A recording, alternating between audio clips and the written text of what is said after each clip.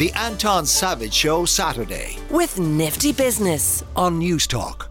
We were speaking earlier on about the progress of the UK COVID inquiry, and Mark Hennessy, Britain and Ireland editor of the Irish Times, making the point about the difficulty in balancing an inquiry into the individual people involved and their personalities and characters versus the process, procedures and system of dealing with the pandemic. Well, we're going to be facing into exactly that challenge, because apparently the terms of reference for an Irish COVID inquiry are likely to be drawn up soon. This is according to Leo Varadkar. Well, two people who have an insight into this are Kingston Mills, Professor of Experimental Immunology in the School of Biochemistry and Immunology in Trinity College Dublin, and Michael McNamara, former chair of the Oireachtas Covid Committee. Obviously, the work of that committee will significantly inform, one assumes, the terms of reference for any inquiry.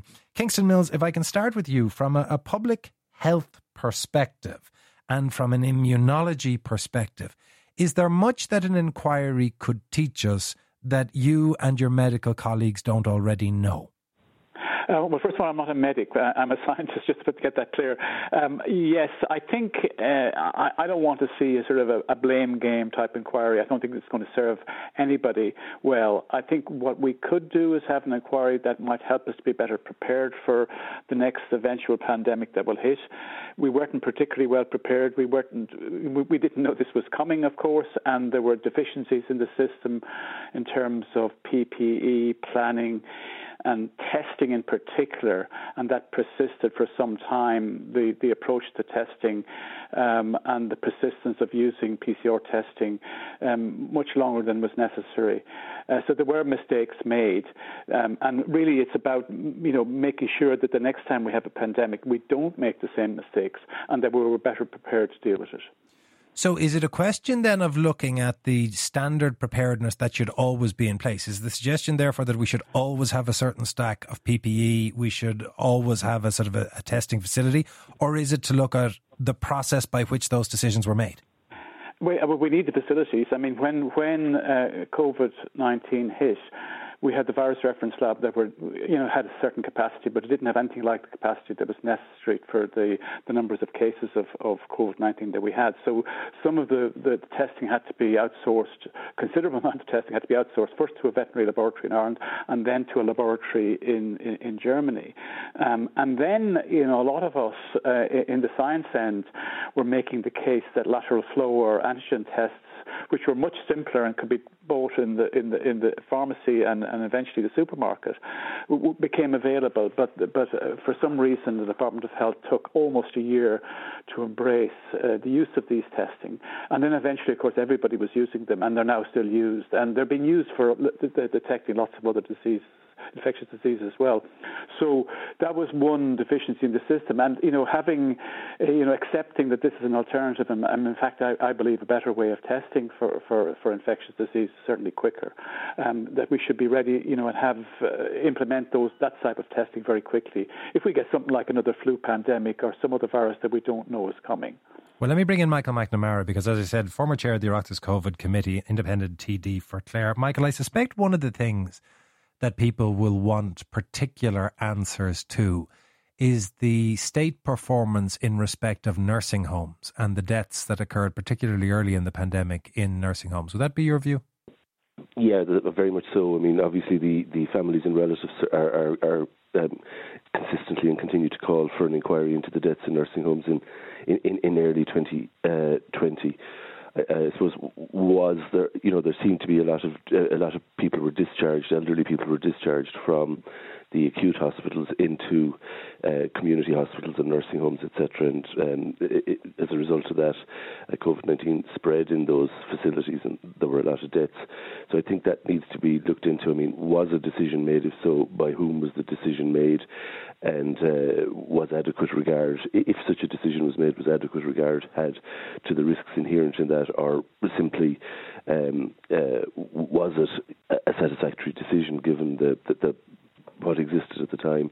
But I suppose it's important though to look at that in determining that and looking at that to determine it against what was known at the time. I mean, it's very easy to make decisions with or to examine stuff with the benefit of hindsight, but obviously those decisions had to be made. They had to be made quickly and with limited information. So I think it's important to bear that in mind as well. But how do you balance in this, if there is to be an inquiry, how do you balance people's individual rights versus transparency and honesty? Because if you push too far down the route of individual accountability, everybody lawyers up and this takes 900 years.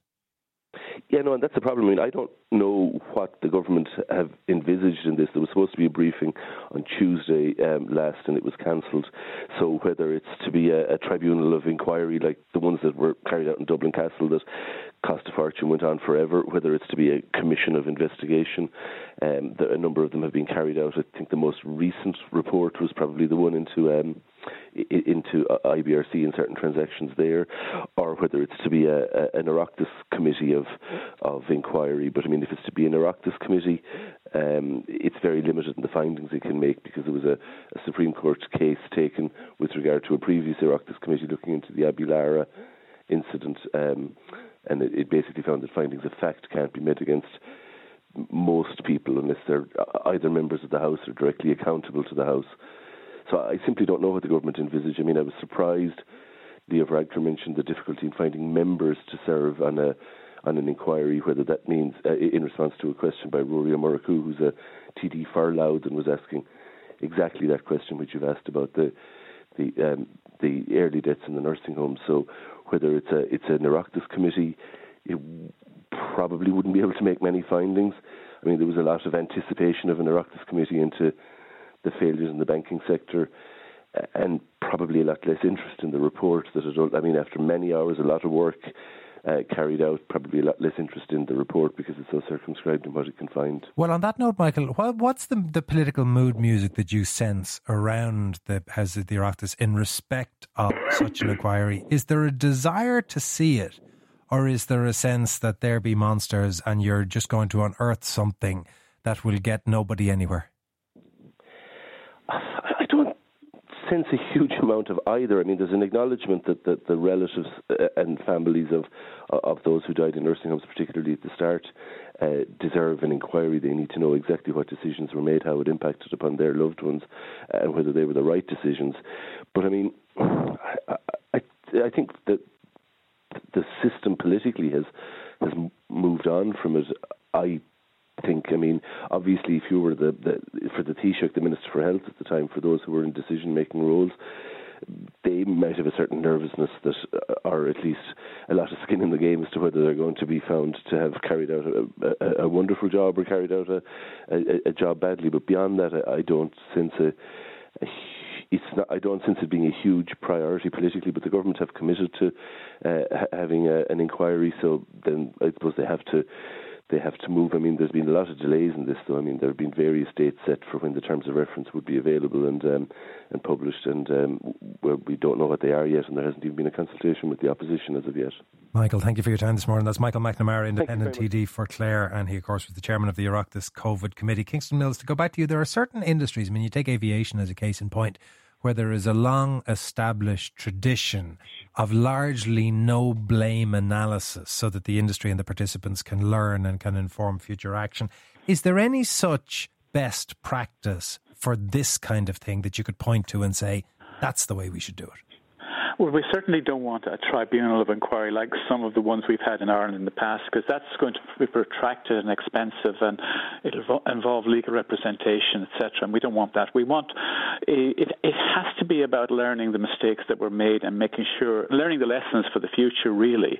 And I really hope it doesn't turn into a blame game type of inquiry, because I don't think that's going to serve anybody, the public, well to do that. We need to learn rather than blame people. By and large, I think Ireland handled the pandemic very well compared with other countries, and we've seen what's happening in the UK now and the mistakes that were made there. I don't think we made those mistakes, certainly not many of them, but we did do things we might have done better, and we could have been better prepared. That's really what it's about.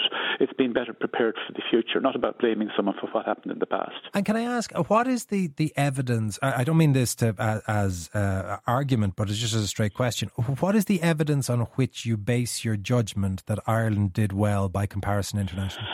Yeah, I mean, if you look at the numbers of excess deaths, for example, per 100,000 population, that's one index of how well we did. And we compare with the UK and, for example, Sweden, both of whom have much more, less stringent control of the pandemic than we had here.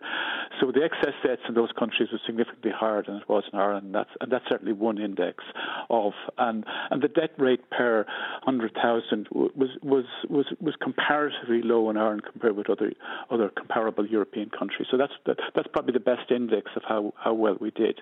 And are the figures on which that assumption, or rather that deduction, is based, are they reliable country to country, and are they apples to apples country to country? They're not exactly comparable because different countries use different criteria for quantifying them. So, but by and large, I think the statement is still correct, regardless of how you come up with the figures, that we did better than a lot of other European countries. No, I'm not saying we're the best in Europe, but I'm just picking out two countries, for example, that did worse than we did because of their policies. I mean, UK had a very, very mixed policy on the lockdowns, on a lot of aspects of how they dealt with the pandemic, whereas Ireland, eventually bought in very quickly to the need for containment measures, and the result of that, a lot of people that might have died from the pandemic didn't die from the pandemic, and the introduction of vaccination and the uptake of the vaccines by the public here was tremendous. We were one of the best countries in Europe in terms of number of percentage of people that were vaccinated. It was over 95% at one stage. So that was the buy-in from the public to it. So it wasn't just the government and the health services doing pretty well. It was actually the public as well. Kingston, thank you for your time this morning. That's Kingston Mills, Professor of Experimental Immunology in the School of Biochemistry and Immunology in Trinity College Dublin. The Anton Savage Show Saturday. With Nifty Business. Saturday morning at 9. On News Talk.